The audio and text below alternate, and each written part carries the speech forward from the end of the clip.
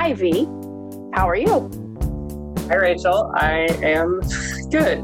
I am incredibly excited to introduce this next episode. This is episode 103 of Commonplace with Cody-Rose Clevidence.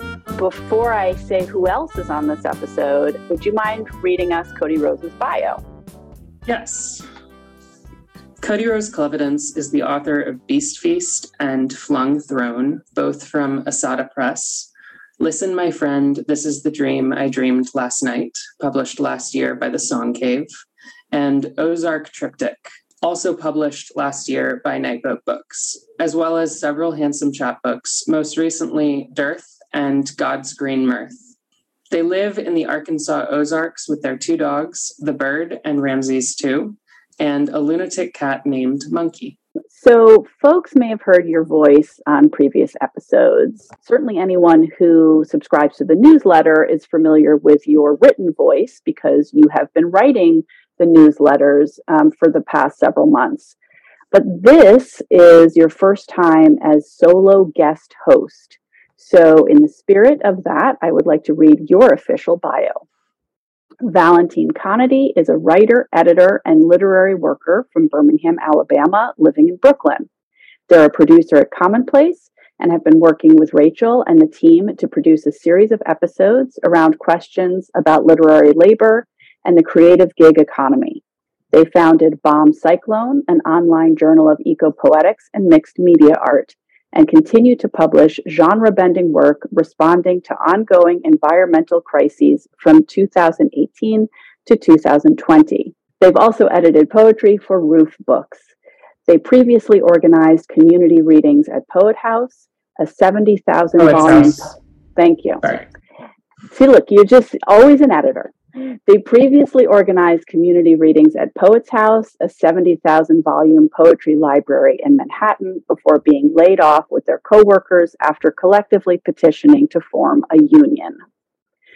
All right, so I have a few questions for you, and then I also want to share, as we go along, a few things that I love so much about this conversation, which has really been a delight and a salve to re-listen to kind of lightly edit and go back over in the past few weeks of my life. When did you record this episode roughly? I know you recorded remotely. You were in Brooklyn and Cody-Rose was at their home in Arkansas. And how did you first encounter Cody-Rose's work? I remember it was May 4th because it was a week before my birthday. I first encountered Cody's work at Poets House.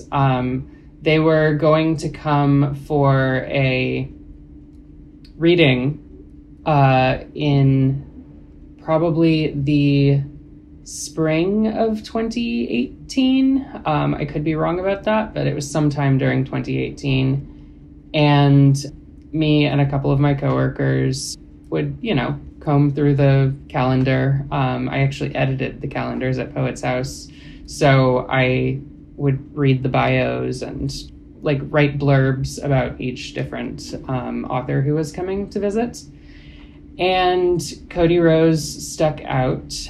I think also I was very interested in their work when I did start reading Beast Feast first, because it was a kind of approach to quote-unquote nature poetry or eco-poetics that I had never seen before, that was very interested in not just the human element of eco-poetics, but also bringing the human into the animal and kind of erasing the kind of binary there. At the same time, was interested in and using these sounds and phrases and cadences of technology and social media.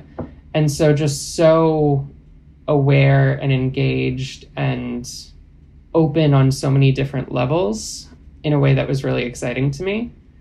And so I continued to read Cody-Rose's work for the next couple of years. I've been in this phase, maybe not a phase, but transition, which I've probably talked to you a little about, Rachel. I've been moving from writing poetry to more reading and writing prose. And listen, my friend, this is the dream I dreamed last night. It's an intergenre work that is both poem and prose. It's all one block of text in prose. So in some ways it could be called a lyric essay, but even that doesn't really get to the like multifariousness of the text itself. I initially was like, Rachel, you've got to read this. And then and if I can just insert, It was a really interesting moment for me and between us. You suggested I read the book. You told me I would love it. I started reading it. I read the first few pages and was blown away. I found it so engaging and so pleasurable and so disturbing and so like utterly compelling. And I found myself unable to keep reading it. And one of the things that you and I have talked about, and that I talk about pretty much constantly with my new partner, is both of us love books and have like been in the book world our whole careers and our whole lives, are having such a difficult time reading. And it's really such a, I don't know, I think part of it for me has to do with, I don't want to say an intentional disorder, but some sort of a shift in my ability to pay attention. I think this has to do with age. I think this has to do with COVID. I think this has to do with whatever is also going on in my writing life. I think this has to do with being overly saturated by information and textual information. And so much of, listen, my friend, this is the dream I dreamed last night, is about attention itself. And so I felt even more desire to read it and somehow even less ability to. And I think this moment when we both sort of realized, like, wait, you do it, which is something we'd been talking about, was really a moment of excitement and relief for me, because I really wanted to engage deeply with this book. And this was a way that I was able to engage deeply with the book, even though I still have not yet read all of it. One other thing I'll say about that is that this morning, I just finished reading, really deeply reading, a book in a way that I don't think I've read since the very, very beginning of the pandemic. And I think working on this episode with you and talking through this book and listening to you and Cody-Rose talk about your love of reading, and this book in particular, I think was part of what helped me come back to reading. So what was it like for you to do it? It's one thing to decide to do it. It's another thing to do it. It was good. It's a different frame of mind than I have brought to bear in working at Commonplace so far. And in some ways it was very challenging. I find it very difficult to read any of my published poems. In the last year or two, deleted all of my social media because the idea of having my words out there and unchanging can be very challenging for me, because I feel my thoughts and my mind changing constantly. I mean, recording the conversation itself was just an absolute joy. Cody is a lot of fun, but editing the conversation was a lot more challenging than it is to edit you or even to edit a book, because there's not really an ability to add context. It's you can only take it away.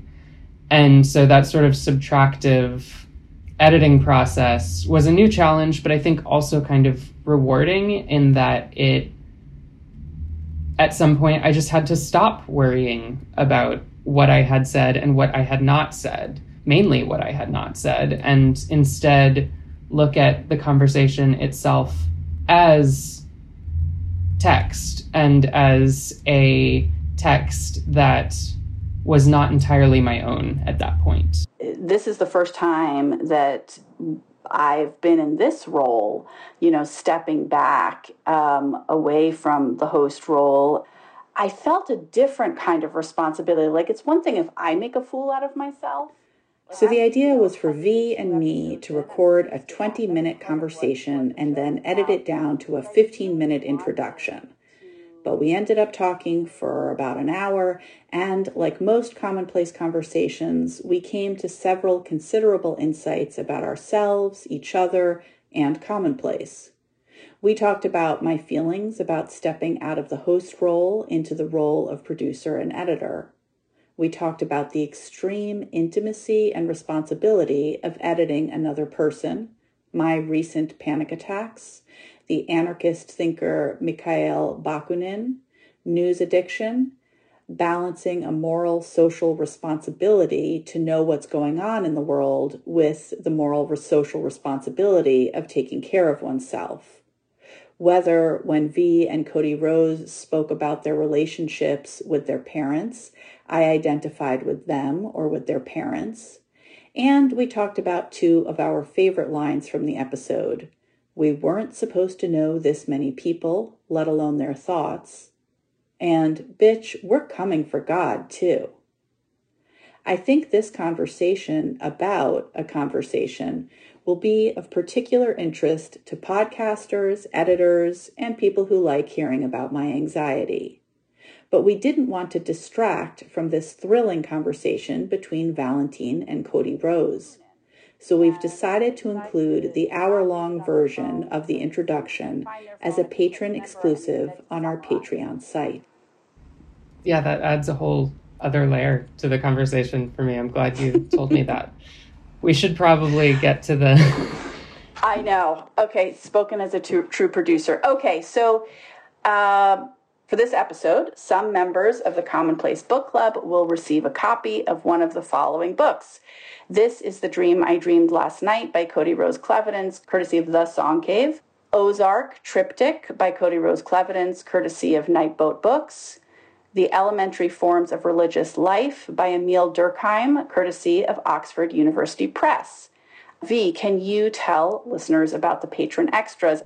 All Commonplace patrons will get access to a new unpublished poem by Cody-Rose Clevidence, a recording of them reading from Camo Brathwaite's Red Rising from Sun poem, and a recipe for Cody's go-to breakfast sandwich and hangover cure. I will remind all the listeners that Commonplace has no ads, no institutional support, and we depend on the support of our patrons. If you would like to become a patron, or if you would like to sign up to get the copy of the newsletter, go to our website, commonpodcast.com, or to patreon.com/commonplacepod. And I don't think we really need to give too much more context. You start off the conversation by asking Cody-Rose to flip randomly to a section from Listen, My Friend, This is the Dream I Dreamed Last Night. And everything else, I think, is there for your listening pleasure.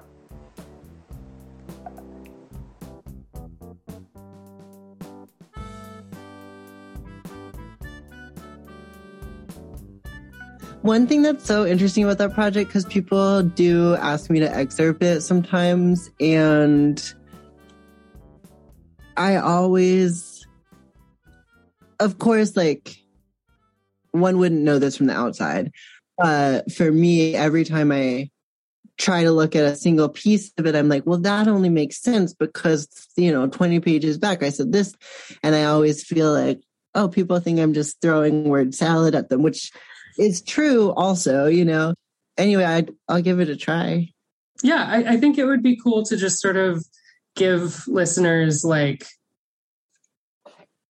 a sort of glimpse of the like massiveness of the project, because like I know any excerpt would just not be enough to really like it's one block of text. So, but yeah, just wherever you jump in and for however long you feel like it. And then, I do have some specific excerpts that I might ask you to read later on. Well, I don't know. I just opened it to page 88 and I'll just start somewhere in the middle. Any period. Okay. So, what each culture does to honor their dead, who made the clothes that you wear, how many early human cultures died out because they lost fire. It just went out. There's a theory that the sensation of falling that wakes you up in a sheer panic right before you fall asleep is vestigial from when we slept in trees, but there's no way to know about something like that. No other species on Earth has built spaceships. Many species of birds form migratory flocks together, millions of birds all flying great distances together in huge herds, landing on stream banks and fields and pastures along the way. The cacophony of grackles roosting in trees and parking lots in Texas. If the power grid went down, I wouldn't know how to make electricity. Electric eels can produce shocks of 500 volts. The disputed stories of the giant catfish below the Hoover Dam. Rumors of mass graves under Tulsa. Quote, the expansion of the universe is the increase in distance between any two given gravitationally unbound parts of the observable universe with time. It is an intrinsic expansion whereby the scale of space itself changes. The universe does not expand into anything and does not require space to exist outside it. End quote. The most famous section of the cave is the Hall of the Bulls, where bulls, horses, aurochs, stags, and the only bear in the cave are depicted. The depositing of seeds or sperm ends up evolutionarily being a question of proximity, as does the evolution of implements of war. Common dandelions came to North America from Europe. Many of the species produce seeds asexually without pollination, making genetically identical clones of the parent plant. The shadows of clouds moving across the ground seen from a distance on a hill or tall building, the gas tanker explosion in Bogota, the opiate prescriptions of America, the toxic twilight of southern Iraq from burning oil. Quote, overhead surveillance is critical to fighting the Taliban. The headline reads, the project is called Scan Eagle and costs, quote, $174 million. The picture is of a man holding an airplane-shaped drone about 4 foot long. It looks like a scaled-up version of the balsa wood model planes my stepdad would make with me. Okay, I stopped. Cool. Yeah, I think that works really well, actually, as a kind of standalone excerpt. It got a little bit of everything, which is kind of what I was hoping for. It didn't say anything too explicitly like sexual or like murderous. No, that's also true. One of the things that I heard in that excerpt that was really interesting and is something that I'm very interested in sort of thinking about and talking about together in general is the idea of attention. And so you mentioned like these headlines. And part of why I wanted to start with a just kind of cold snippet is because it is, again, so massive and such a significant thing to comprehend and both requires so much attention, I think, from a reader, but also it seems like required so much attention from you just to produce it. And so I wonder if you could talk about what that process was like for you. I mean, honestly, it was like hell by the end of it. Like, I just started it one day I had a couple ideas of something, not much.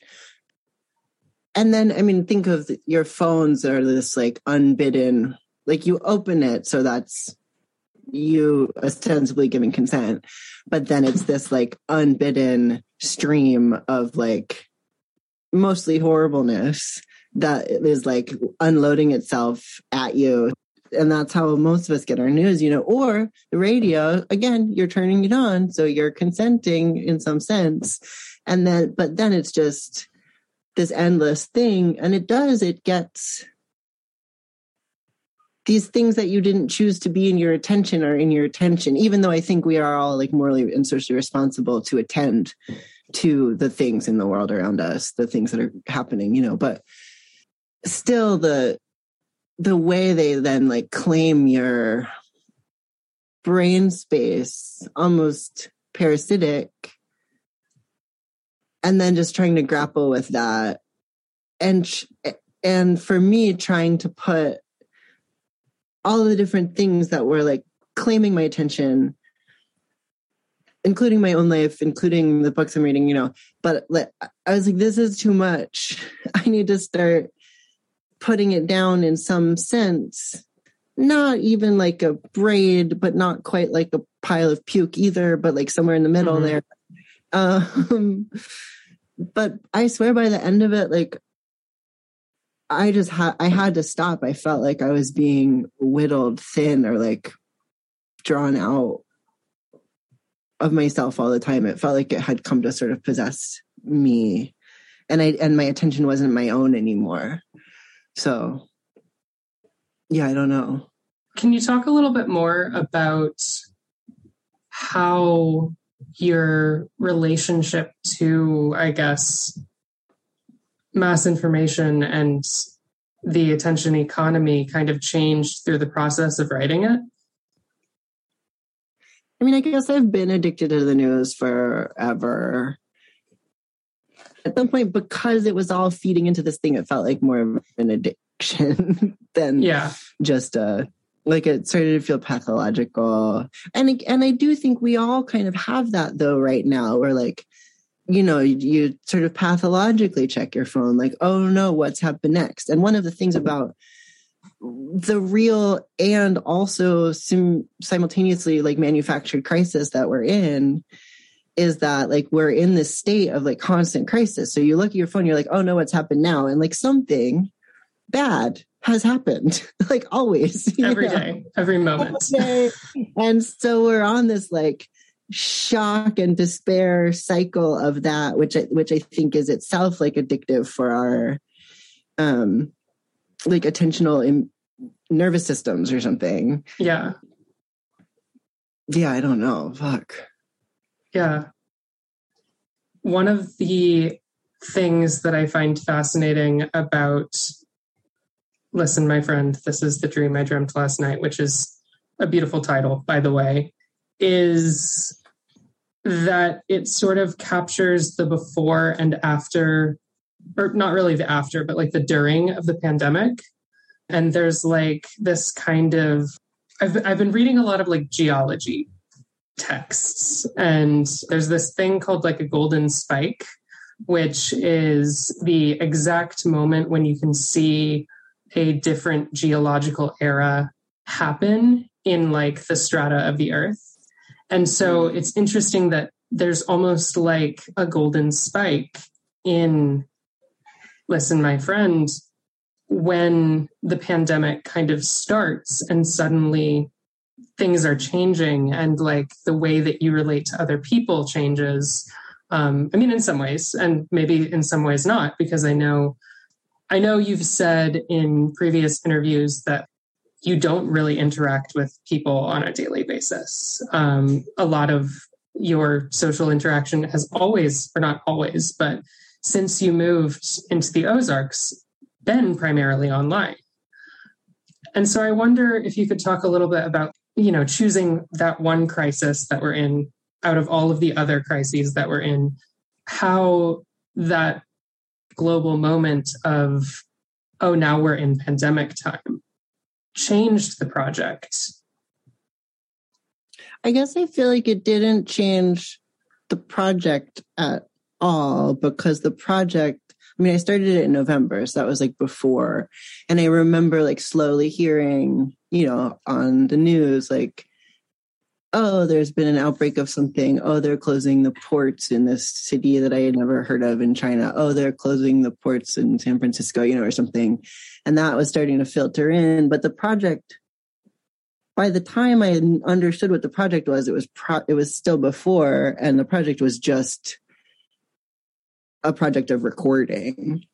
And so And then it turned out to be a really bizarre year or two to be recording. But I feel like I kept true to the initial project, which was simply to like be metabolizing like everything that was happening in the world, whatever that was going to happen to be, plus all my thoughts and feelings, like as an amalgam in some sense, you know. It was really weird at some point, and maybe a year in, I was like, oh, this project is being shaped because we're in, you know, precedented times or whatever, or unprecedented times or whatever, you know. But the world is still, you know, I mean, things are always happening. Yeah.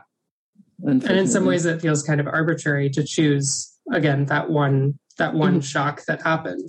One thing that I do want to say about like, yeah, I didn't experience the kind of isolation that the pandemic imposed on a lot of other people who live in cities or even towns or who have families or like jobs or any of the things that I don't have.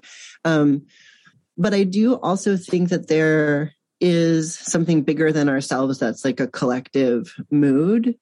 And even no matter how far away I am, I felt like I was really implicated in, or like washed up in what felt like a really collective mood at different points too. I mean, at some point I was like sourdough.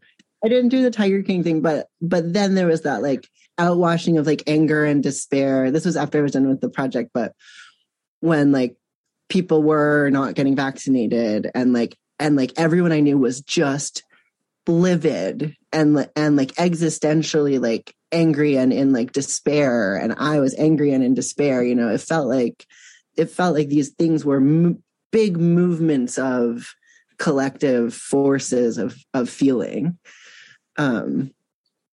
that I think anyone that has access to any sociability, whether it's in person or on the internet, like I think we feel these things kind of together. So I'm interested in that idea of, I think you called it like collective forces of feeling, and how did you feel like through the project of just recording what you were reading and your kind of individual life that you tapped into something more collective? I guess I hope so. Yeah, I guess that's what we all hope to do. I mean, one thing, I mean, I do usually have visitors that I then end up getting to have conversations with, and that year I didn't. And I always think of Montaigne like being a sort of miserable old bastard in his like turret or wherever he worked, being like, all my friends are books, and really feeling like wanting to be like in conversation with my friends and also about the things I was reading, but my friends weren't there. So all the conversation I could have, I had to be channeling into this project, which was in some sense a project of like trying to maintain connection to the world and to thoughts and to each other and to that collective feelings. You published 2 books and then also a chapbook in the span of, you know, since 2020. But I guess I'm wondering how Listen, My Friends, This Is the Dream I Dreamt Last Night, and Ozark Triptych, Poppycock and Asphodel, Winter, and A Night of Dark Trees, and Behold a Man kind of relate to each other. Were you writing them at the same time? I had finished Ozark Triptych, God, it must be 3 years ago. And I think I was done with that project just about, maybe all the way when I started Listen, My Friend. It just came out sooner because that's how I can kind of only focus on one project at a time. Yeah, the circumstances were just totally different. With Ozark, I don't know. I was having personal feelings, and I was trying to grapple with how to deal with that, and kind of how to get that kind of poetics out of my system so that I could go back to some sort of philosophical project. And then I did. And then after that, I started Listen, My Friend. They're completely separate in every formally content, everything, I think. So. But I think it is also fascinating how, like, there are sort of threads that seem to connect them. Like you can watch my relationships fall apart in them. I wasn't going to say that, but I was more thinking like there's this interesting relationship to the reader that I've noticed in both of them, which is in some ways it seems like the attention that you're paying to the world is so much, both in sort of trying to capture, that Ralph Waldo Emerson Nature, the like transparent eyeball passage, and like the idea of taking everything in and like filtering it through. I think there's a way in which, as a reader, it kind of felt, this is a totally other reference, and I can't believe this is coming into my mind right now, but that Caspar David Friedrich painting, the Wanderer Overlooking the Sea? It's like a man with his back turned to the viewer. That's in all the memes right now. Yes, it is in a lot of memes. Eternal Solitude or whatever. Yes. But there's some element of that feeling, I think, that you as a writer are not really focusing on the reader. It's more an experience that you are having that is kind of filtering through you and coming to us. I think that's something that I saw in both Ozark Triptych and Listen, My Friend, but also there are these other moments where it seems like you're kind of turning back toward the reader, where you suddenly say, in parentheses, Google it, or these moments where you talk about a meme that is so much a part of the collective moment that everyone is experiencing it at the same time, and it sort of becomes a moment of kind of nodding acknowledgement of a reader. And I guess, what were you imagining in terms of like a readership, and what were you hoping your readers would bring to these books? And what were you hoping to give readers through these books? I'm not sure, and I will try to answer that in 1 minute. I'll try to have a thought in 1 minute about it. But one of the things that I want to say is that one of the last conversations I remember having with my dad was him just completely talking so much shit on that transparent eyeball thing. Because it's this sense of, yeah, I'm a transparent eyeball or whatever, but I'm a transparent eyeball disconnected from the world. Mm-hmm. Only this objective, observational, sensate thing, which like we all feel, but his contention was that to get to that kind of level of observation and sensation of pure observation, one might have to be disconnected from the world. And he was like, that's horseshit. Mm-hmm. We're all implicated in the social fabric of the world. And to deny that is to deny even your right to see anything at all, and I wish I could remember.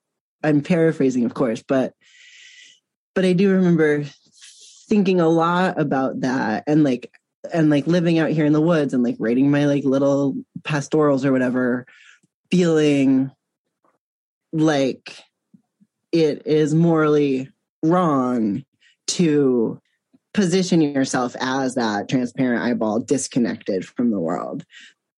and I think probably a lot of thoughts about that, like baked in the back of my mind, like not even really necessarily like acknowledged in my consciousness, but something about wanting that intensity of attention not disconnected from the world, and for it to be tied morally and on purpose, what is and was a thing that I thought about and is important to me. And in fact, one of the reasons why I didn't want to write fucking Ozark Triptych was because every time I sat down to write, I was like, ow, I'm in emotional pain, or whatever. And I was like, shut up, bitch. Like, no one wants to hear about you. Like, or however people want to feel in here, whatever. But I was like, I don't want to just be writing about like how I feel, and so I didn't write it for a long time. I would sit down, I would write this like emotional drivel, and I'd be like, all right, fucking close the computer and do something else. Like read a book, like go plant a garden, and come back when you have something to think about. And then every time I sat down, I was just writing this, and I was like, okay, you got to go through. You can't go around. And so then I just wrote it, I guess. I just sat down because I felt like I had to get it out. Yeah. And I'm not quite sure about the attention in that, except that we're all irrevocably in the world and have to feel what that feels like. But I don't really think about the reader, except I kind of did in Listen, My Friend, because some of that project was just really wanting to be connected to people and wanting to remind people that, like, especially when you read books, especially if you're lonely and you read books, especially from like a long time ago or like far away, and you're like, God, someone wrote this, someone felt this, or someone thought about this, and they took the time to put it in a fucking book, and I'm so far away, and they would have never met anyone like me probably, or me them, except in the way that,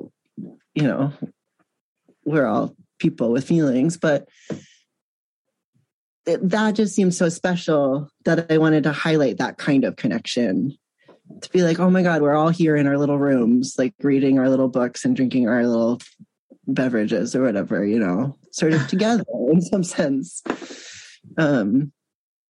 Yeah. Yeah. Oh my God. I have so many thoughts in my head right now. You mentioned this, I think, in Waves Breaking with Avron Keating, that you've been reading books that are like distant from you in time and place. And it's funny, I was talking to my partner about planning this conversation, and I shared that quote with him, and he was like, wait a minute, V, did you just make up this person in your head? That sounds like something you would say, because I've been reading a lot of, like, one of the things that I'm reading right now that is sort of resonating in my head is The Pillow Book by Sei Shonagon, which is this Heian Japanese court lady's diary. And it is so petty and gossipy and hilarious. There's these passages that are just lists of things that she likes or dislikes, and that's it. And like there's a passage or a section that's a list of hateful things, and the hateful things are just like when someone wears the wrong color for them, and like things that are so mean and funny. And it's just so fascinating to like read something that's so old, 1,000 years old, and be like, oh, I know exactly what she's talking about, and I have had this exact bitchy thought before. There's a passage in the Fall of Civilizations podcast on YouTube, which is one of my favorite things that exists in the whole universe. But there's one, I think it's the Sumerians. Maybe it's the like fall. Babylonian fall. I don't remember, but it's some cuneiform tablet that had just been decoded. And it's like, Mother, if you really loved me, you would send me 4 new linen shirts. All the other boys have linen shirts and their fathers aren't even as blah, blah, blah, you know? But I was like, wow, we've been stupid forever. That's great. That's exactly it. I remember this meme that I saw, and I swear I have like a somewhat intelligent question at the end of this, but like, I saw this meme about Kim Kardashian having, you know what it is? It was, I don't know if you've watched ContraPoints, but ContraPoints has this, she's a trans philosopher YouTuber, and she has this, this episode where she talks about envy. And there's this hilarious moment where she talks about relatability and how relatability is a currency in our current like day and age. And something you were just talking about reminded me of the biggest cardinal sin that leads to like canceling and etc. is not being relatable. But I think this long story short of this is I'm really like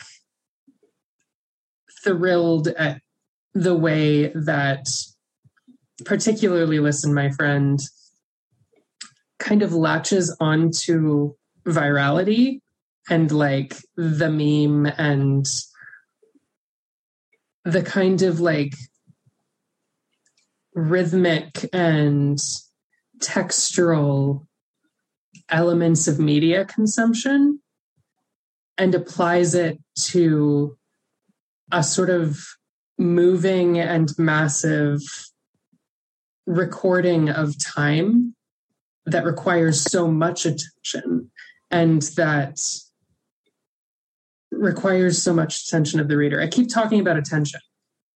Well, attention is the thing, right? So there's a way in which you can think of human minds, right, as like meaning-making machines. And the meaning-makingness comes from pattern recognition.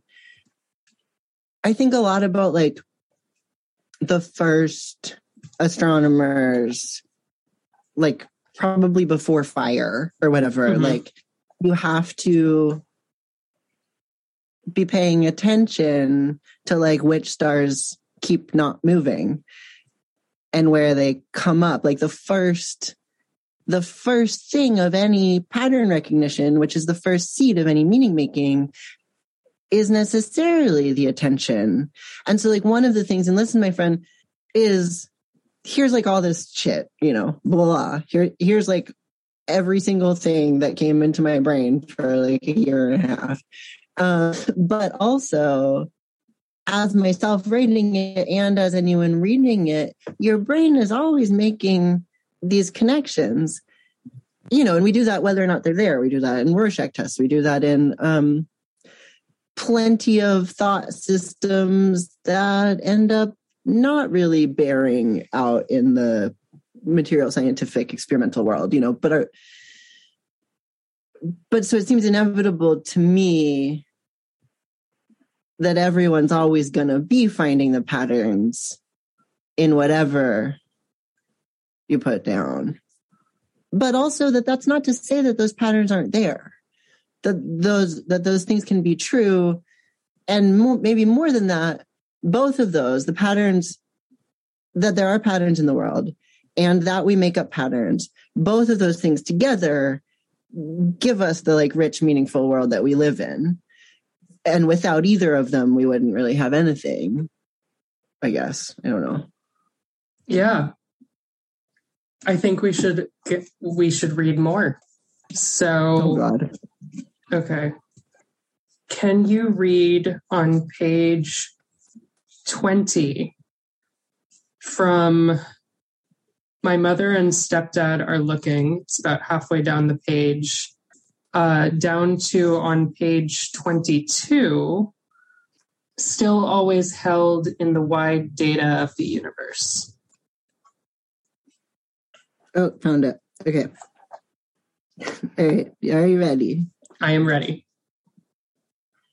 My mother and stepdad are looking into green burial because they read an article about how cremation is bad for the environment because it releases so much carbon, but there's not a lot of states where green burial is legal, so they're worried that they might die in a state where it's not, and then I'd have to fly the body to a state where it is, and then the carbon emissions of the airplane offset the amount it would save by the burial, and so now they are considering cremation again. They say this with an earnest air of deep worry while I'm walking them back very slowly on the shady side of the street from the bookstore that they like to go to in Florida. You don't get to choose what other people care about. My hypothesis is that humans have been making up little dances for themselves and each other since long before rationality and symbolic thought. Sometimes it feels good to have a body, and other times it feels so bad to have a body, and in both cases, one is impelled to move. I read somewhere that one of the things about autism is often the lack of proprioception, the sense of one's body in space, the felt sense of the spatiality of one's body. The person being interviewed said that that's one of the impulses underlying the flailing of limbs. Movement or wind or impact provides a reassuring sense of the body as there. Sylvia Plath used to lie between her mattress and box spring, but now they make weighted blankets and sell them on Instagram, and I hope whoever needs them or would get relief from them gets to have one. Endogenous opioids in the brain are released by a number of things, but mostly by prosocial contact, gentle touches, play, etc. Baby birds and baby monkeys and baby mice separated from their parents will make distress vocalizations, which can be alleviated by administering opiates. When we select for pro-human sociality in wolves or foxes, we end up with a number of other genetic characteristics that go along with it. Floppy ears, tail wagging, color variability.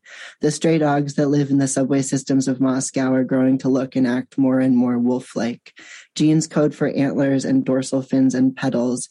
Genes code for tendencies towards infanticide. Research into the prenatal endocrine environment yields more relevant data than the search for genes in describing tendencies for homosexuality.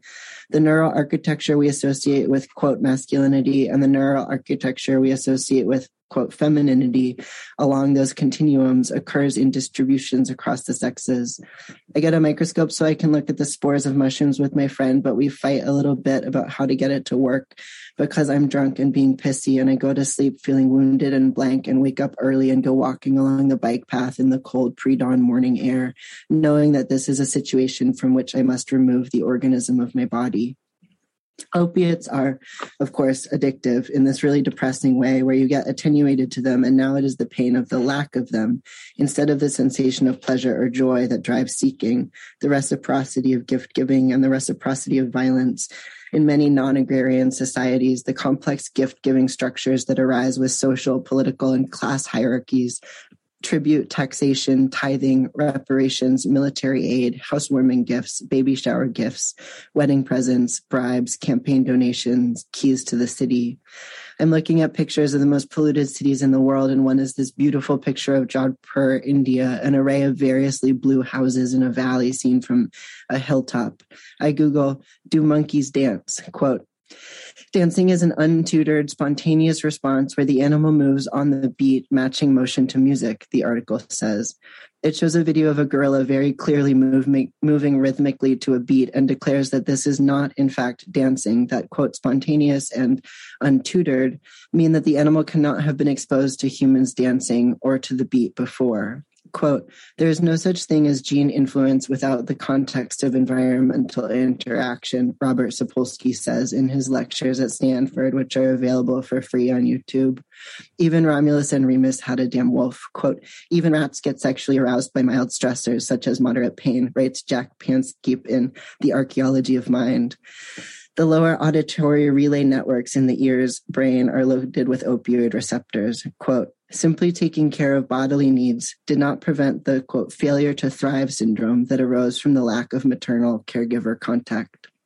I play Bach for the mouse that's dying of mouse poison that I put out to kill mice in my dustpan and feel absurd. They are trying to prosecute people for leaving water in the desert in Arizona for migrants, many of whom die of thirst each year and whose remains are found later. The unknown soldier and the unmarked grave, the story of a life whose ending is not known, but is still always held in the wide data of the universe. Thank you for reading that. That was one of my favorite passages. And I think just because it touches on like so much of what we've been talking about and is both funny and sad and like vulnerable at the same time. And so it almost feels a little cheap to ask like a craft question after that.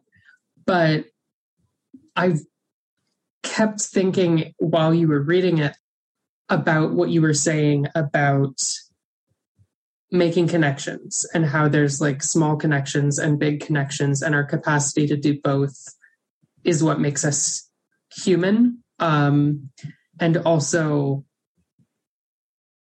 what makes us able to connect to each other. And so I wonder if you could talk about the kind of, not so much the process of writing, because you have kind of talked about that and that it was a very much recording project, but when you made a connection, how did you enter that into the book? And was your editorial process also one of making connections, or was it one of cutting things so that other connections come out more strongly? Did you move things around in the book? Was everything written basically linearly, chronologically? I wonder if you could just like talk a little bit more about the process of not just writing, but also like making it into the book, if that makes sense. That makes sense, but my answer is going to be terribly unsatisfactory, which is that I didn't edit it. I definitely cut things that were bad and rephrased things that were phrased badly, but I didn't move things. It felt dishonest. It felt like I was being disingenuous with the project of going along in linear time and with the stream of information in the world and the universe and in my brain. It would have felt like I was, being disingenuous if to move things around. I added one thing after that I had only read till after, and I went back and forth with Alan. They were like, put it in. And I was like, but it's, and they were like, no one will know. And I don't feel guilty about it because it's right for it to be where it. So what was it? I'm not telling. Okay. But it was, I felt very much of an allegiance to, especially to my own learning things, like to go back and to say you knew something before you knew it seemed to me to be dishonest. Mm-hmm. But I will also say that in the writing of it, you write one thing and your brain pops to another thing, and then you write that down, and it's not like you're not there making the connections about what to put down next. Like that's the metabolism of being a mind, and so it's not like this is just everything as it happened in the world written down. It's like, no, these are the things that happen in my brain. One thing would happen in the world, and then that would trigger a train of thought in my brain. And then when I was reading the next section of the book, and then something would pop out from that made sense. And so then I'd be like, oh, I got to write that down. But but for me, it was that the pattern making and the repetition things were happening in real time in my mind as I was writing or as I was going through my world, thinking of things to pull in as threads. I hope that's honest. Yeah, all of that makes sense. It's interesting that you talk about honesty and having sort of inserted something after the fact, because Douglas Kearney was recently on Commonplace, and I edited that episode like 1,000 times. I could probably just like recite it back to you. But one thing that he said was that in writing, it was about his Bagley Wright lectures on poetry. And one thing that he said was that he also didn't want to, like, he threw out a whole set of lectures because they were things that he had learned recently that couldn't have influenced his poetry in the past. And wow, cool. And I think that's awesome. It's obviously like one of the other things he says is that he doesn't think like honesty should be the watchword of everyone's poetics. But I think that there's something very like radically, it's very much like a level of commitment to your own mind and your own pattern making capacity that I think is sort of what you both are kind of talking about here. Well, I want to agree with him that I don't think that honesty needs to be any particular valued over anything else. But that probably everyone has to feel a sense of honesty to whatever their project is right then. Yes. I remember telling my students, like, do you want to lie in a poem or not? Like, that's a choice you get to make. And I was like, sometimes I lie in a poem, sometimes I don't. Let myself, and sometimes I extra let myself, I make myself. But in either case, these are the choices that we each make with each kind of poetic project. Mm-hmm. Yeah. When I try to write with a lot of volume, whether I'm on a computer or whether I'm writing by hand, my hands get tired. And I'm just like marveling at how you recorded so much. And I guess like there's this arthritis cream. Oh, okay. Now we're getting the good stuff. When you're older, you'll be able to get this arthritis cream for your wrists and fingers. Okay, good to know. Maybe then I will write a tome. But I guess what I'm wondering is like, did you find yourself struggling against a limit of what your body could handle in recording this, and maybe also the amount of information that your mind could handle? And what did that feel like? And did you just have to accept that that was part of the process, or did you try to fight past it? I mean, did you feel like you were losing things that you were thinking or that you were experiencing because you just physically could not get it down or mentally could not hold it in your brain? Yes, I definitely felt like that. Attention is, I read something somewhere and it was about maps, and it was like the important thing about maps is it doesn't have all the information. It has only specific information, because if it had all the information, it's like that Carl Sagan quote that like, if we wanted to study the universe, we would have to be able to make a full scale model of it. But that like the salient point of maps is that not everything is in it, so that you can see the information that you need to see. And one problem that I think we're all feeling right now actually is like, with so much information, one of my favorite memes is someone said something horrible about, it's like a joke about hot dogs, I don't know, and someone's like, we weren't supposed to know this many people, let alone their thoughts. Yeah. And we're in this information glut. I always think about, and it has a lot to do with time too, like if it used to take 6 weeks when some guy on a horse to get you your email your email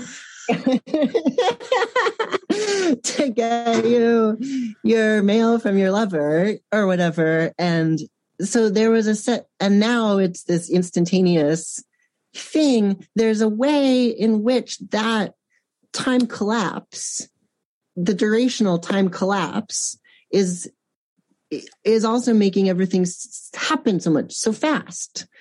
And we're not, I mean, I think the human mind is really plastic, and like amazingly adaptable. And also I think we're all feeling like, oh my God, we wasn't supposed to know this many people, let alone their thoughts, Like we wouldn't have even known that there was a war in Russia for another 2 months. Like, yeah, if this was 200 years ago, I don't know when electricity, I don't know anything, but I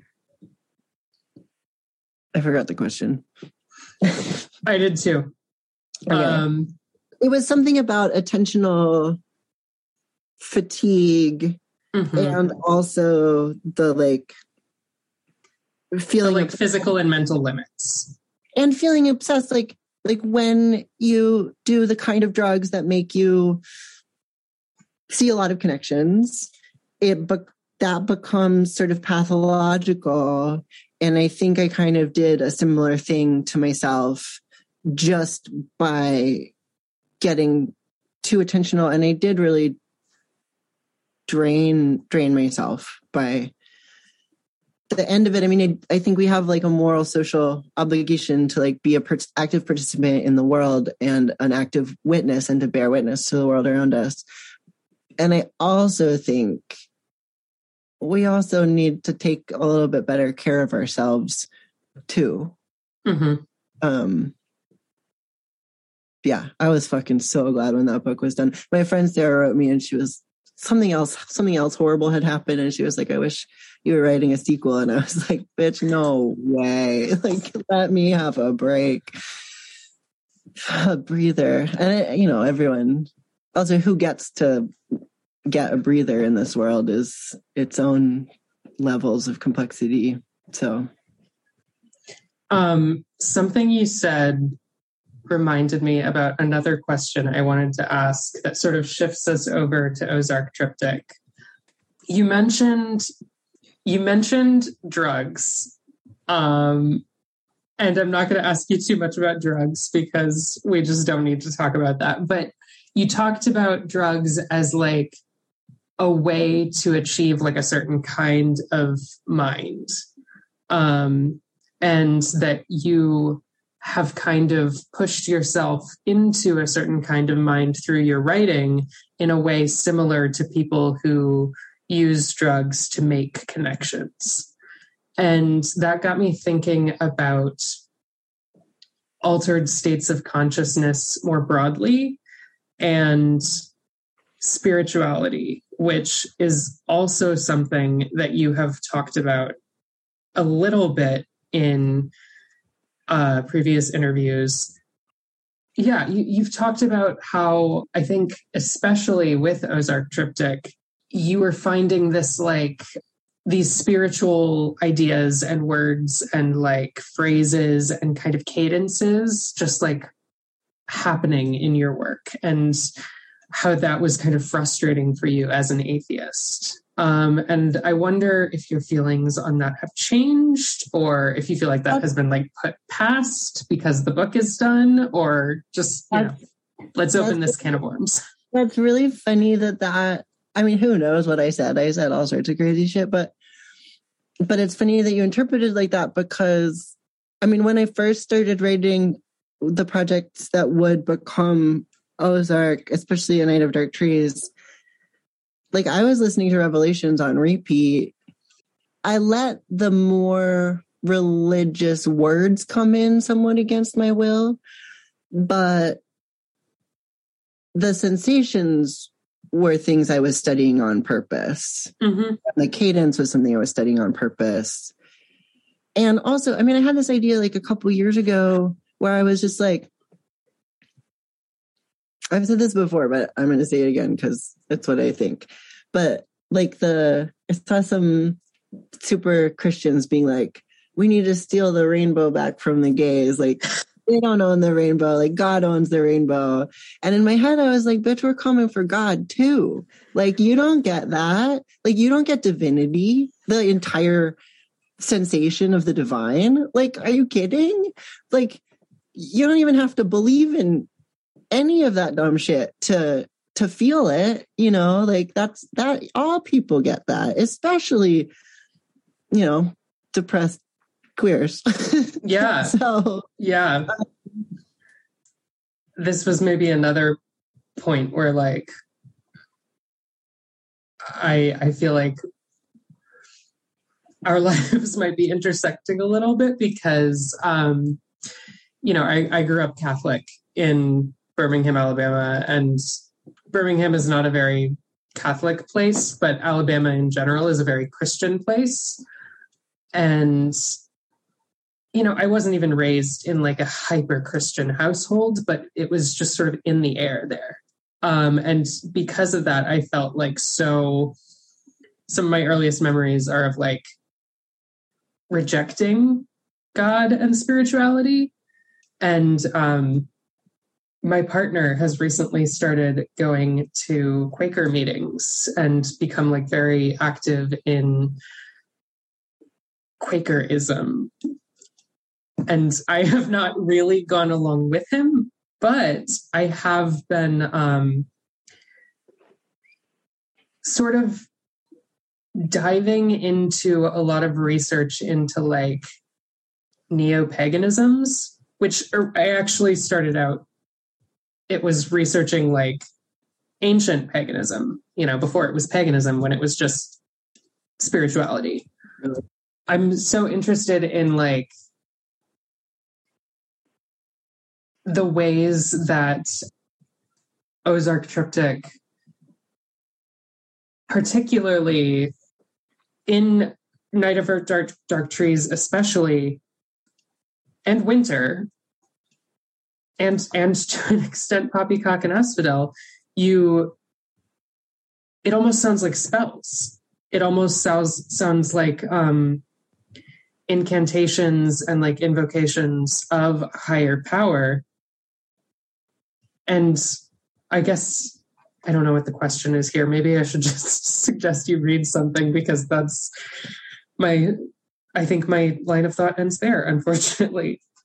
Wait, but I want to know when you say some of your earliest memories are like rejecting like God or Christianity or whatever, like what's the substance of those memories? So I guess the one that comes to mind is like, ever since I was a kid, I used to like really love watching my mom get ready for work in the morning, just sitting on her bed, talking to her while she's like putting on her makeup. It's still something I do whenever I'm in Alabama. And it also, when my family was regularly going to church, that was also something I would do. But I think I was so sort of confused by this imperative to believe in God that I was like, well, why are we going to church? And my mom or my dad would be like, oh, well, because I don't even remember their exact answer, but like something about God and like religion. And it's like, it's what we do because we believe in God. And I was like, well, how do you know? And what do you mean? And no matter, so I guess my memory is just like of watching my mom get ready for church and being like, well, why do we have to do this? And what does this mean to you? Because I don't have any sense of what it means to me, which is also sort of a tangent, kind of how I feel about gender. Totally. And yeah, does that answer your question? It does. I was just remembering my memory is the same, but the opposite, which is really wanting, someone must have given me like a book of the Psalms for kids or something. Mm-hmm. And I remember like really, we didn't pray or anything. I had to go to church with the neighbors. I think it was to get me out of the house on Sundays. But I remember like closing myself in my closet and wanting to pray and like doing everything I knew. You know, I must have been 8 or something. Like I didn't know anything, but what I do remember was how hollow and empty it felt, while also feeling the earnestness of how much I wanted not only to believe, but for there to be something. out there that to connect to or to feel connected to, and not feeling it. And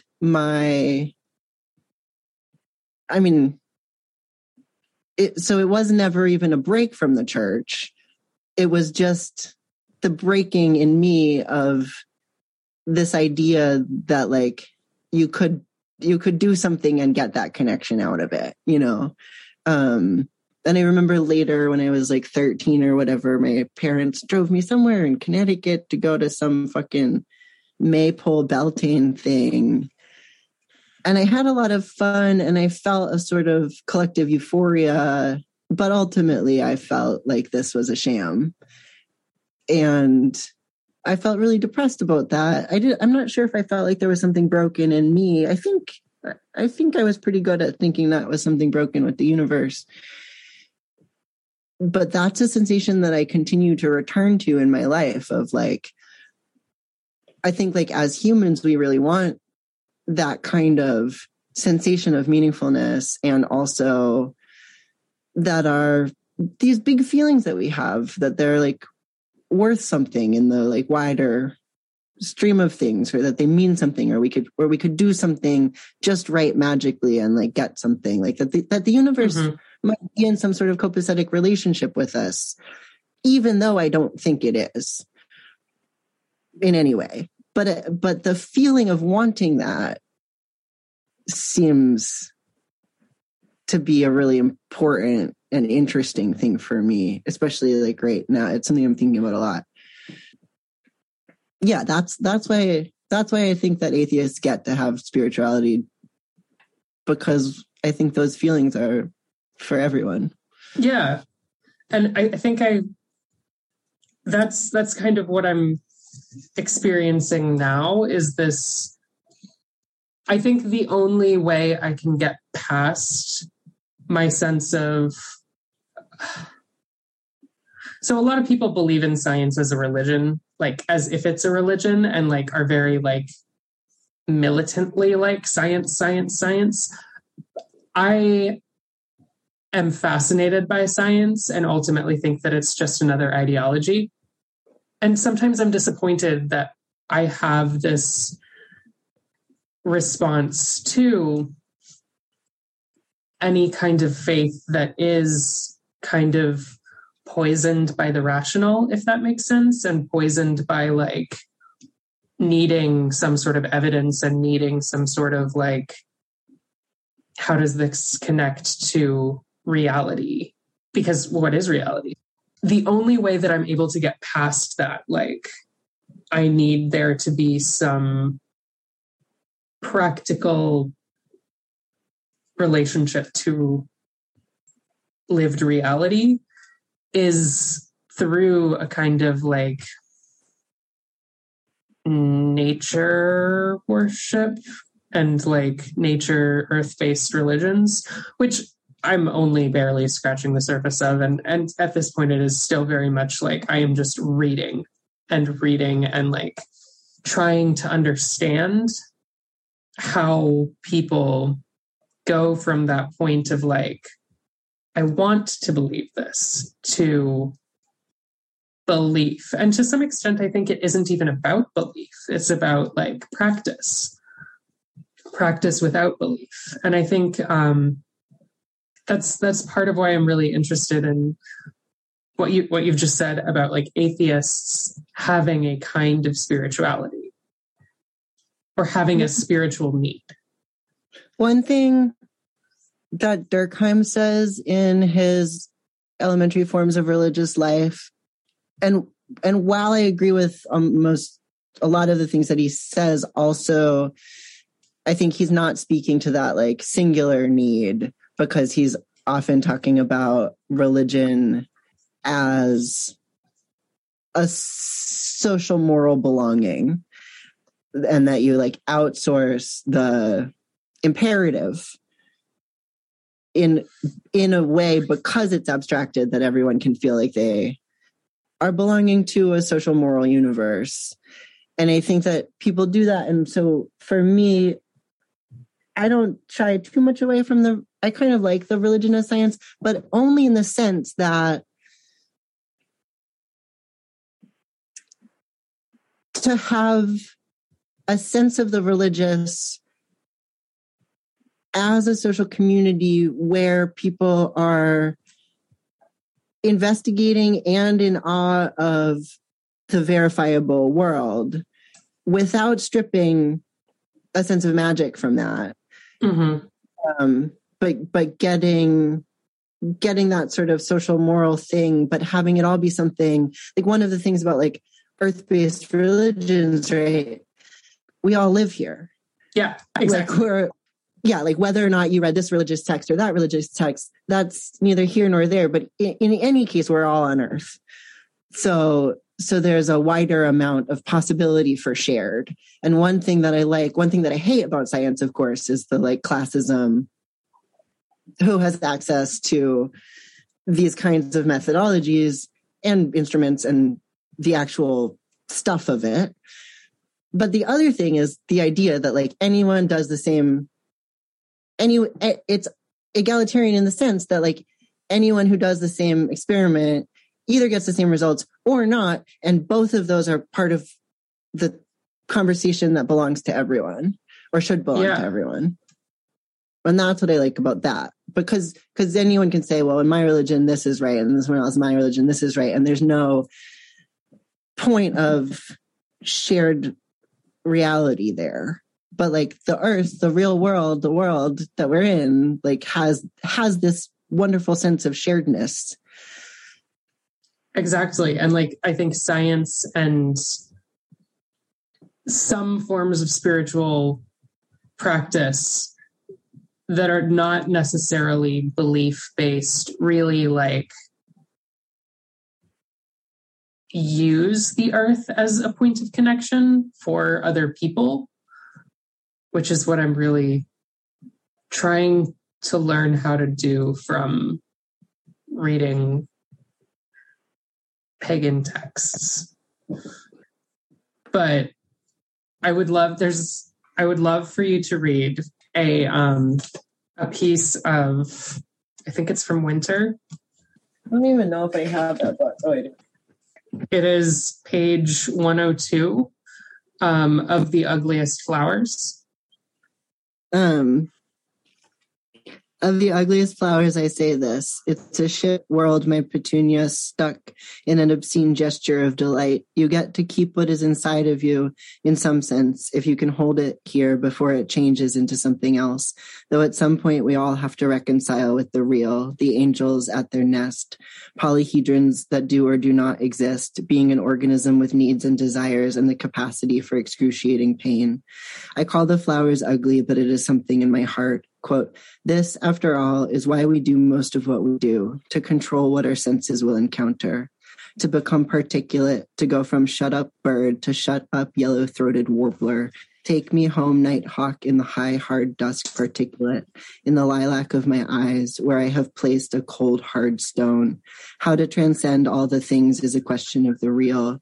How to hold the ringing inside you, a question of springtime. How to impel the sensory organism of your body towards an imagined joy is a question that hovers between biochemistry and the void.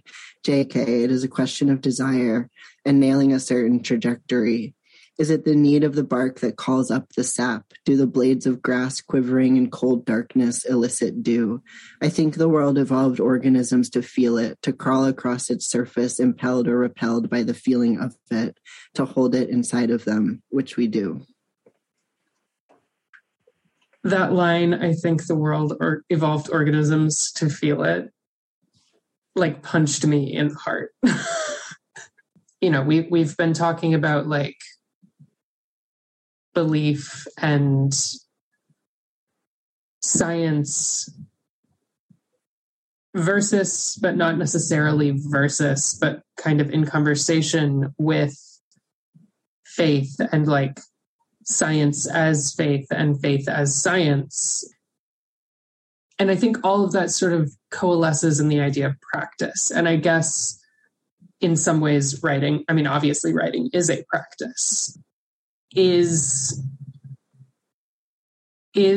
writing in some way also a practice of faith? And faith that anyone cares?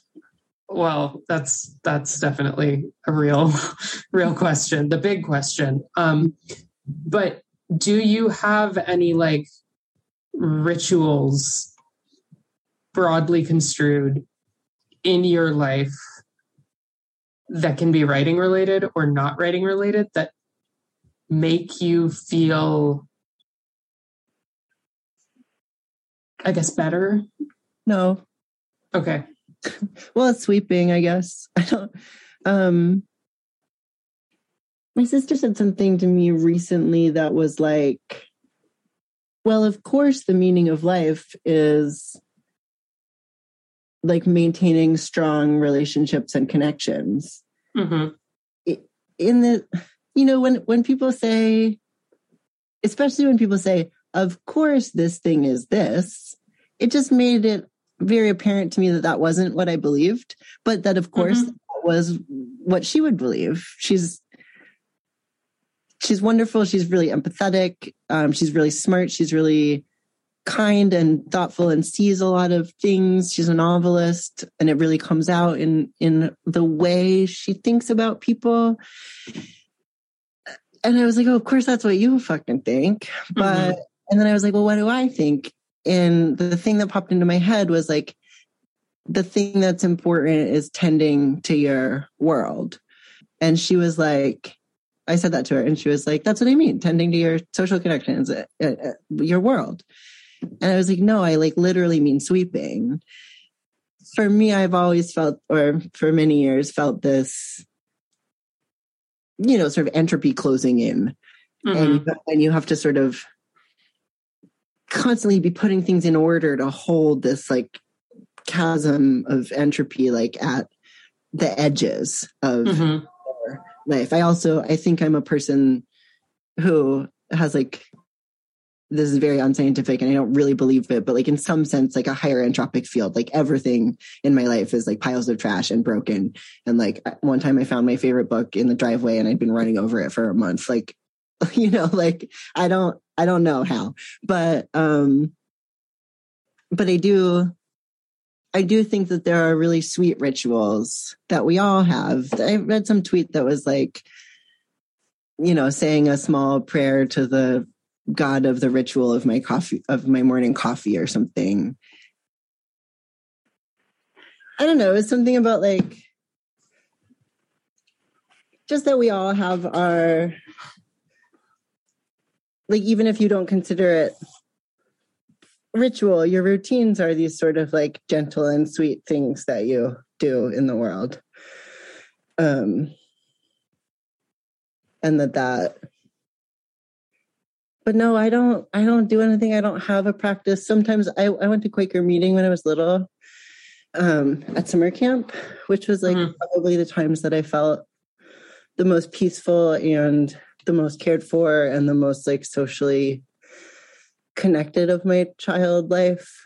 And sometimes I think about like, what if I tried taking up that kind of practice? But there's so much to do.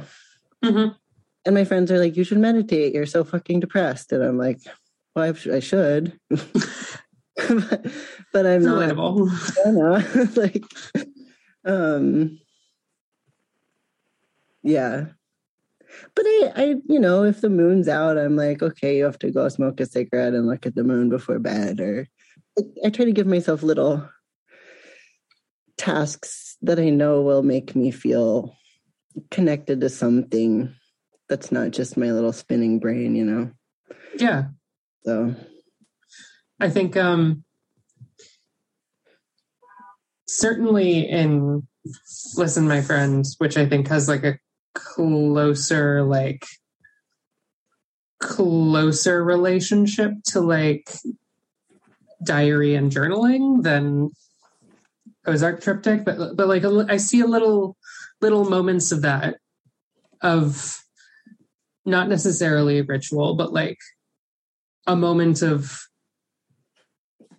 recorded connection, where the connection is like achieved and like embarked upon intentionally and achieved in your work. you mentioned your sister. Your sister is a novelist. I think you mentioned in the book, or maybe it was in one of the books or one of your interviews, that your dad was an archaeologist? Anthropologist. In Listen, My Friend, you use your family's words, and like what they say to you is often a jumping off point for connections and for taking an idea and like building upon it. And I guess I'm wondering how, through recording these small moments with your family, their kind of ideas shaped yours in the book, and also whether or not that changed your relationship to your family while writing it. Well, part of that is just I'm really grateful to have such smart people in my family. And I definitely, I don't know, I said this before about conversations with friends, but a lot of it was just like missing having a conversation with my dad. And I mean, for a long time, he was like a staunch Marxist, but he was always he was always really interested in science, and especially like humans and like human emotions. And he was really interested in like primate social forms and like how, and his parents were Christian scientists, so he wasn't allowed to learn any of that, like no human sexuality, no evolution, no nothing. And he was the bad kid of the family or whatever. And so he went sort of hardcore the other direction, but definitely a lot of my intellectual mind, I think, was shaped through continuously, like even when I was really little, like talking to him about like philosophical or sociological questions, or him telling me he loved people so much and he loved all the ways that humans are fucking cuckoo bananas, and definitely a lot of Listen, My Friend was me having all these questions about like humans, like what's up with our violence, like what's up with violence and sexuality, what's up with gender and sexuality, what's up with gender and the social world, all of these things that I think he would have had a lot of insights into, but he was dead. I had to be like, and a lot of it was I was reading like his old books, like that I got from his house, and trying to imagine like what those conversations would have gotten to be like, Yeah. And definitely he was working on a really long ass book. His friend said he was done with it in the 80s and he died still working on it. He had gotten this big idea and decided to rewrite the whole thing, like right when it was done or whatever. But he really had a practice every day. He would work, he would wake up and he would work until about 2 or 3. And then he'd take himself on his little walk, with his like stupid big parka and his little toque on top of his head, like a wingnut.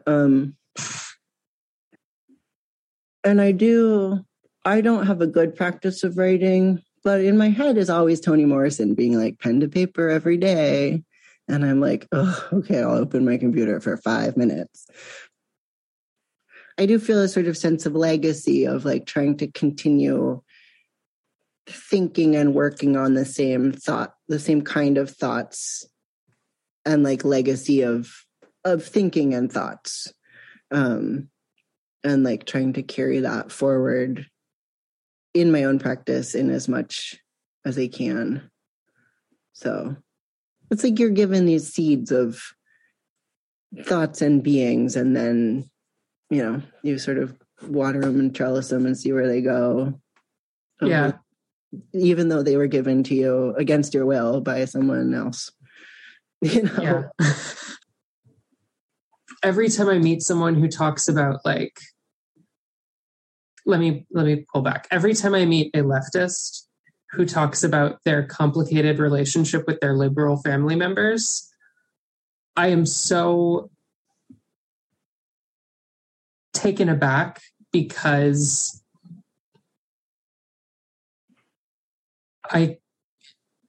outside of like my immediate generation in my family, they're all conservative. And so it's so,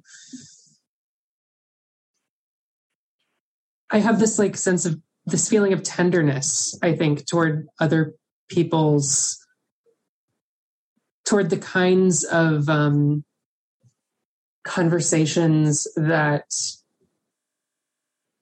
I think people are able to have with their family that sometimes I haven't been able to have. And some of them I very much have, you know, like my dad came out when I was 12, 13 and has become much more liberal. And my mother does a very good job for a conservative Southern woman at meeting me where I am and knowing the right questions to ask, even if she doesn't have any of the answers.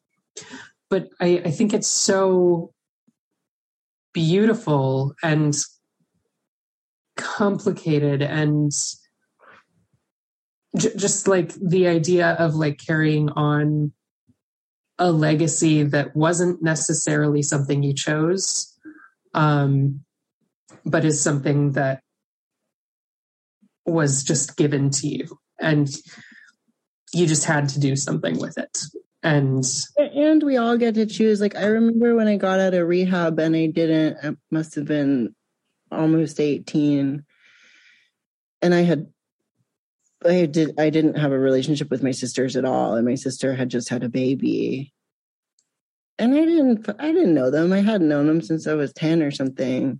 Mm-hmm. I remember making a conscious choice, which is such a Yankee ass fucking thing to like, I consciously chose to be a part of my family, but that's what it felt like, you know. I was like, I want to be a good family member, a good sibling. I want to be a good aunt. I don't know how to do those things, but I think, I mean, of course, that's the same with like everything that we inherit, from like traumas to ideas to like beautiful ways of being. Like, we all get to make choices with what we're given.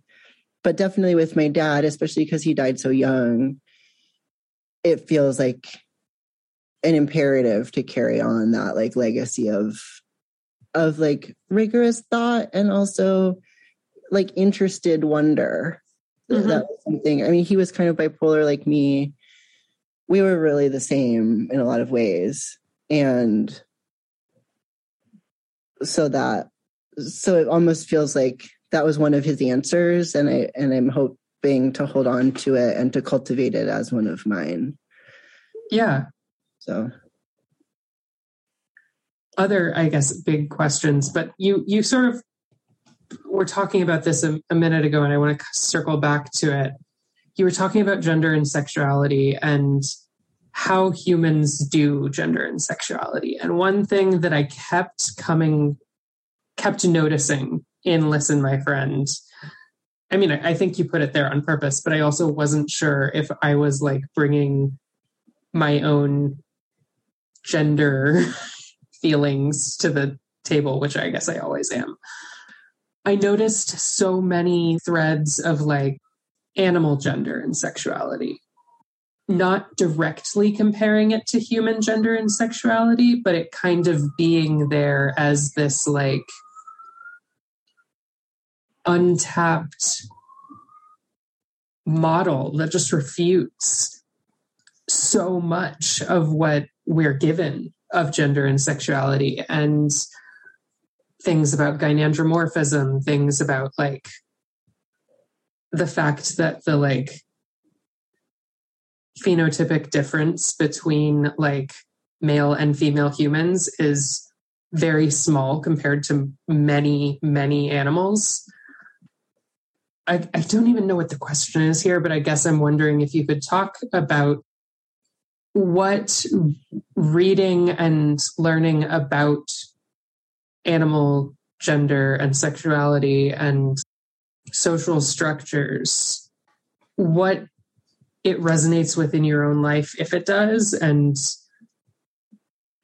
how it sort of may or may not help you think about your own life? Well, okay, the first thing that I think, and I think this is true in any field of research, is that everything is like weirder and more multiplicitous and more wonderful and more bizarre. Anything you look at widens out into this like completely bizarre multiverse of weird structures. I mean, it's not just a mishmash out there, you know, like there's reasons for different things, but looking, I mean, I read this book, Kinship and Gender, that was about the ways, it was anthropology, and it's about like different societies and the construction of how they think about kinship structure, but through the eyes of gender and gender power dynamics. And it's all these different human cultures that are all so different in the ways that they think about that, which then just immediately you look back at your own and you're like, it doesn't have to be this way or anyway. These are all just made up structures. And that feels really freeing. And then also in that book, sort of hands down my favorite book that I've read in a long time is called The Archaeology of Mind. The guy who wrote it is really famous for his experiments tickling mice. I think you quoted that in one of the passages that you read. Yeah. Jack Hanskeep. Unfortunately, he is dead. But there's a section in it on sexuality. So that book is about the emotional underpinnings of rationality and also social, sort of everything we take for granted about like how humans as social organisms work. And it's really rooted in animal science and neuroscience and like these totally bizarre clinical tests that they do. But one of the things that was wonderful reading the sexuality book was about all these different, and it was in that section, neural architecture and how that develops at a different point in the womb than like genitalia or anything. And one of the things in that book was, because like, I always believe people when they say I feel this way or I feel that way. Like, of course. But one of the good things about that book was I was like, not only do I believe people because I love people and I want to see them happy and shine, but also there's actual sciencey reasons why people feel these ways, even though we've been fed this line that like, this is how it is and this is how it is. It's never been there's no how it is. But there is a how it is, and the how it is way more complicated. And that felt to me like providing proof that helped make sense of the ways in which people feel, which isn't to deny anyone the way they feel, but it's to further like bolster why you get to feel so many different ways. And that seemed cool. And also, have you read that book, Biological, or seen it, Biological Exuberance? It's this like massive tome documenting homosexual and like self-sexual relations in different animal populations. There's like really graphic drawings of like manatees jerking off and like gay dolphins like do it in the blowholes. And it's just like, whoa. Yeah, it's like a huge, and he's, the guy who wrote it's gay and railing against this idea that like nature is one way. And he's like, look at nature and try to tell me that, you know. I definitely have to add that to my list. It's a good coffee table book. Yeah. It's graphic. That would not be the first graphic coffee table book that I have. Very good. So something I've been doing basically since I started reading like sciencey books, but maybe I started it like back in college, but I have been very diligent about it since I started reading sciencey books, is like reading through the like bibliography of every book and just like voraciously adding things to Goodreads. And so that's partially like I had that relationship with Listen, My Friend, because you do talk about so many texts, and I was just like, damn it, adding to my Goodreads as I was going through. And so like, you know, I know interviewers always ask, what books were important to you? And we've been talking about that, but I guess I am also very personally interested in the books that you have been personally interested in, because it seems like we have so much overlap in these interests. And so, and you talked a little bit about this with Avron on Waves Breaking, but I want to hear about your like reading practice and like how you decide what to read. And if you want to just like say books, I am happy to hear them and I wish I had any read them at some point. I'm in like a philosophical rut. I'm reading The Wealth of Nations, which I don't recommend, but I'm trying to understand the economy since the beginning of economies, which is really boring. So don't do that. Okay. But no, I'm currently in a rut. I'm reading Rumi right now. I think one thing that I'm doing right now is reading everything that I sort of culturally like thought I already knew. I've never read Rumi before, but like we all get the, you know, and it's been marketed to us as these sort of hallmarky whatevers. Mm-hmm. But I keep going back to things that are older and being like, oh, what is really up with that? And then of course it's fucking bizarre, which is great. But no, I'm not reading anything. I'm reading a wonderful book called The Joy of Man's Desiring, and it's fiction by that French guy, Jean Giono or whatever. And it's lovely, and sad, and sort of about like cultivating like wonder and wildness, like in your small corner of the universe, mm-hmm. which is feeling really relevant to me emotionally. But no, I got nothing. Yeah. So do you read with projects in mind, or do you just read what you feel is like personally relevant to you in that moment and like what you want to learn, and then a project comes out of it? When I have a poetic project, I will select a stack of books that I want to learn from. Mm-hmm. So I think like when I was first writing Ozark, it was like HD and Robin Blazer. More recently, I was like on a deep like Walcott kick about, and that's a question, right, about how to sort of seamlessly integrate the personal and the philosophical and the personal location in space in a way that feels both very present and also not like cloyingly like me, you know, which is something I've been recently more interested in.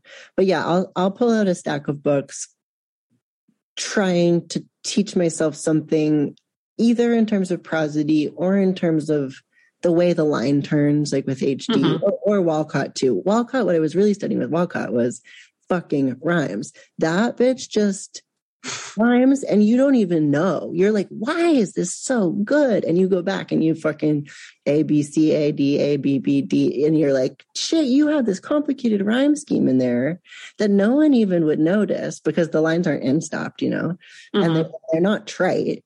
And it's like this secret structural underpinning that makes it all sort of hang together sonically and also emotively, but he's not landing it hard on their heads. Like you wouldn't notice until you notice, and then you're like, holy, you feel like someone played a magic trick on you.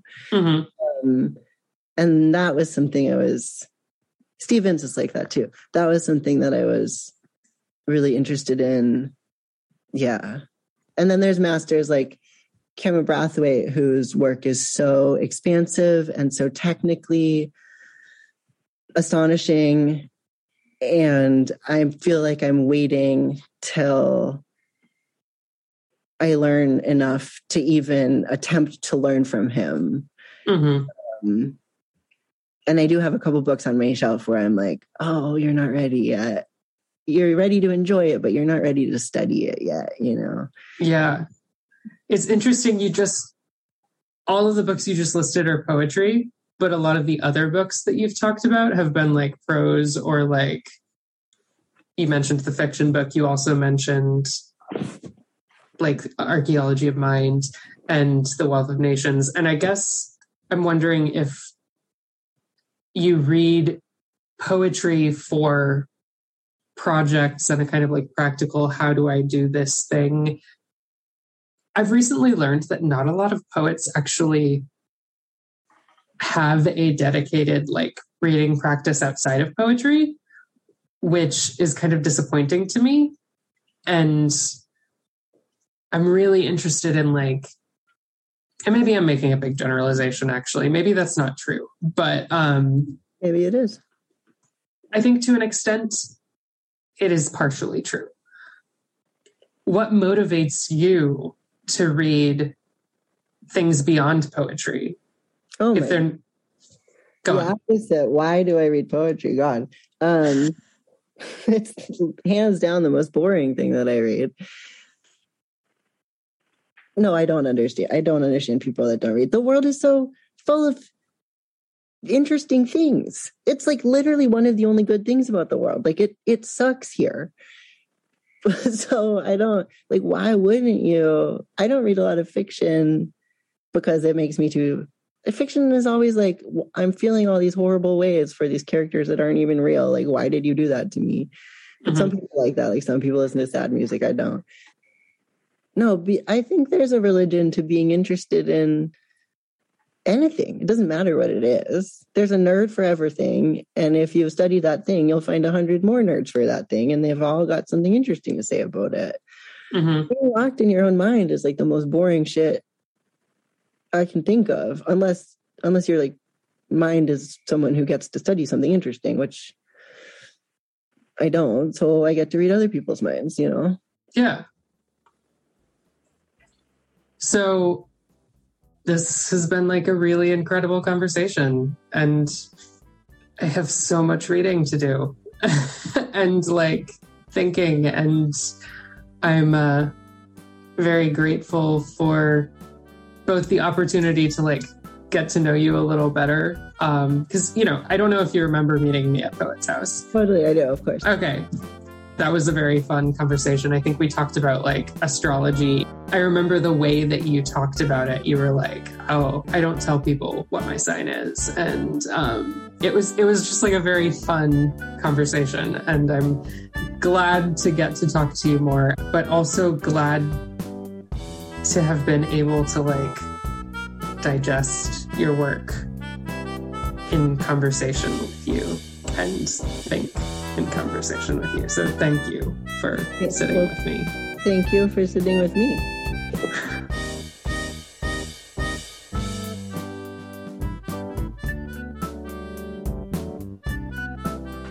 You've been listening to episode 103 of Commonplace with Valentine Conaty and Cody-Rose Clevidence.